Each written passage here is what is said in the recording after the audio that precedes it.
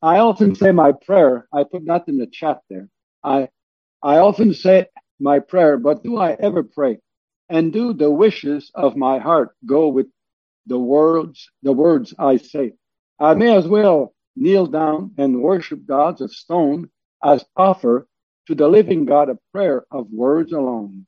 For words without the heart, the Lord will never hear, nor will he to those lips attend whose prayer are not sincere. John Burton wrote that. So we touched last week about desperate prayer.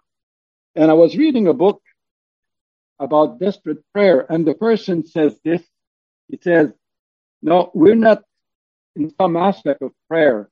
We are not the best, but we are all experts when it becomes desperate. And I would like to look about a lady, a woman who did desperate prayer. You may think about Hannah in the Old Testament, but I would like to look at, and we touched it last week, in Matthew chapter 15. So please turn with me to Matthew chapter 15, verse 22, about the woman from Kenya. And we read in verse 22, and behold, a woman of Kenya came out of the same coast and cried unto him, saying, have mercy on me, O Lord, thou son of David. My daughter is grievously vexed with a devil or demon. But he answered her not a word. And his disciple came and besought him, saying, send her away, for she crieth after us. But he answered and said, I'm not sent but unto the lost sheep of the house of Israel. Then came she and worshipped him, saying, Lord, help me. But he answered and said, it is not meet to take the children's bread, to cast it to dogs. And she said, truth, Lord. Yet the dogs eat the crumbs which fall from their master's table. And then Jesus answered and said unto her, O woman, great is thy faith. Be it unto thee as thou wilt. And her daughter was made whole from that very hour. I would like to concentrate on the fact she was a woman of great faith. What is great faith? And how do we see great faith in someone? Or how do I see great faith in my own life?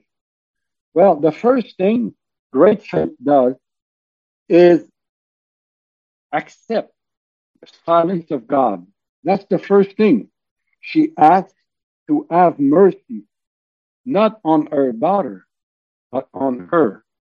I was just talking to a dear sister just before the call, and she had 6 children.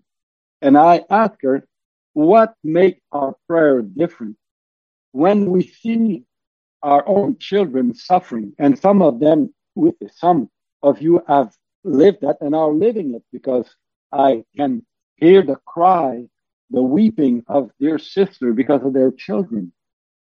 And they suffer, you suffer even more sometimes than the children itself, because it hurts to see your own children suffering and you are unable to do anything about it.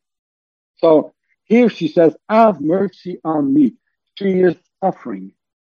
So, but the answer of the Lord, it says in verse 23, but he answered her not a word.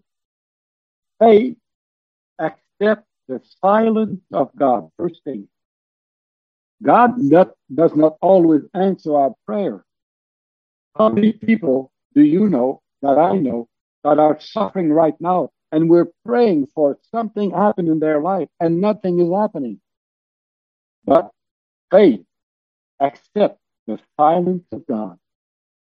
And we know God, during the silence, he is doing something, he is working. No, the silence of God are not because he is indifferent or he doesn't have compassion or love, but he is working. And that's what I need to remember. We need to remember that even in the silence of God, God is working. Between the Old Testament and the New Testament, there's 400 years of silence. God was working. He was not doing nothing. God is always at work, even in the silent time. Great faith is ready to accept the silence of God. Second thing, we see that after there's a silence and the disciples tell the Lord to send her away, what does she do? Well, even after the Lord says to her that he was sent unto the lost sheep of the house of Israel, what does she do? She came, verse 25, and worship. Faith worship. Faith accept the silence of God, and faith worship. No, most of us say, okay, you don't answer me, and then you're telling me you're just for the sheep of Israel. I'm going home. She stayed there. She kept there. And she did even more. She worshiped. You know, why did she worship? Because she knew who he was. Only God can be worshipped. So her faith worship. You see, most of us, as I said, when things don't go our way and the Lord don't answer our prayers, well, if that's the way it goes, I don't go to meeting anymore. I won't pray anymore. We just react, we rebel against God. But her, she worshiped. Great faith, worship. Faith and worship go together. The more you trust God, the more you know about him, the more you worship. So faith, worship. And that's what she does. And then what happened after that? Then, after she worshiped him, what does the Lord do? It is not meet to take the children bread and to cast it to dogs. I like to take the illustration. You see, being a widower, I live by myself, and I'm always amazed to see all the little things that fall on the floor. I said, well, I'm the only one here who eats. I'm the one who is having salt. No, especially if you eat a nice bread with a lot of crumbs, it's always salt.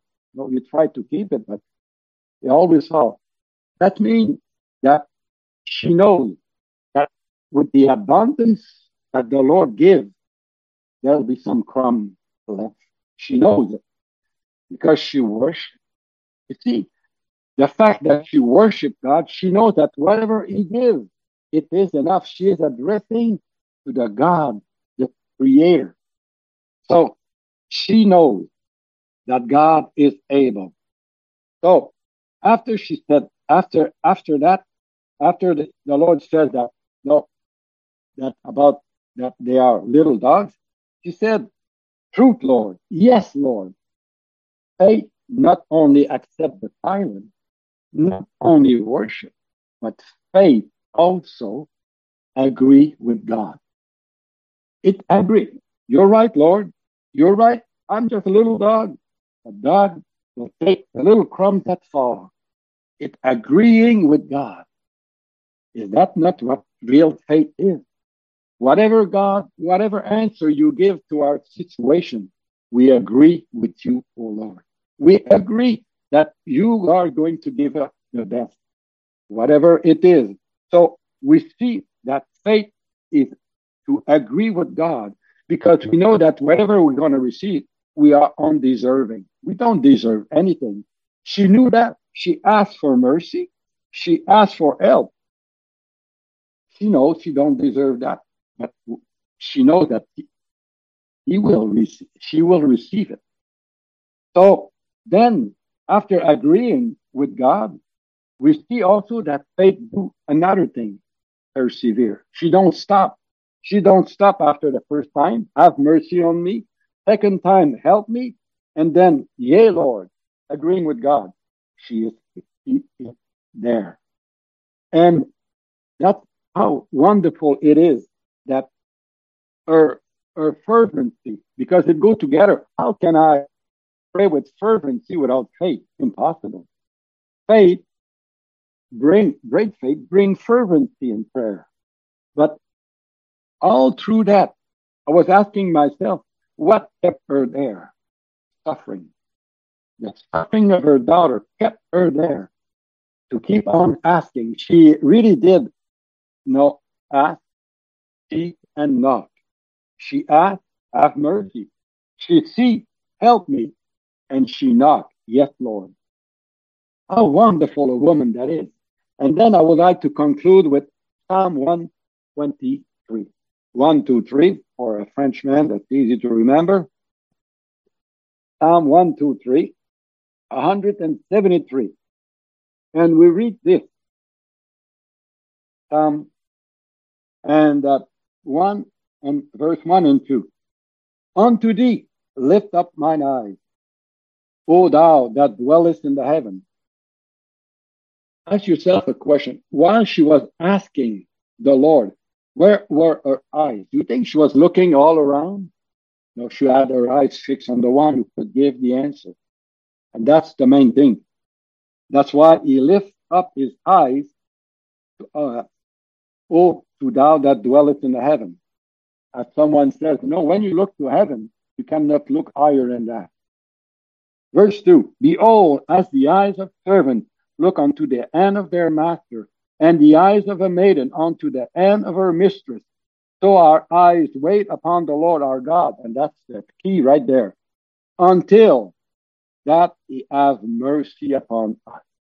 Oh, wonderful. She's seen the mercy of God. Faith, accept the silence of God. Faith, worship. Faith, agree with God. And faith, persevere.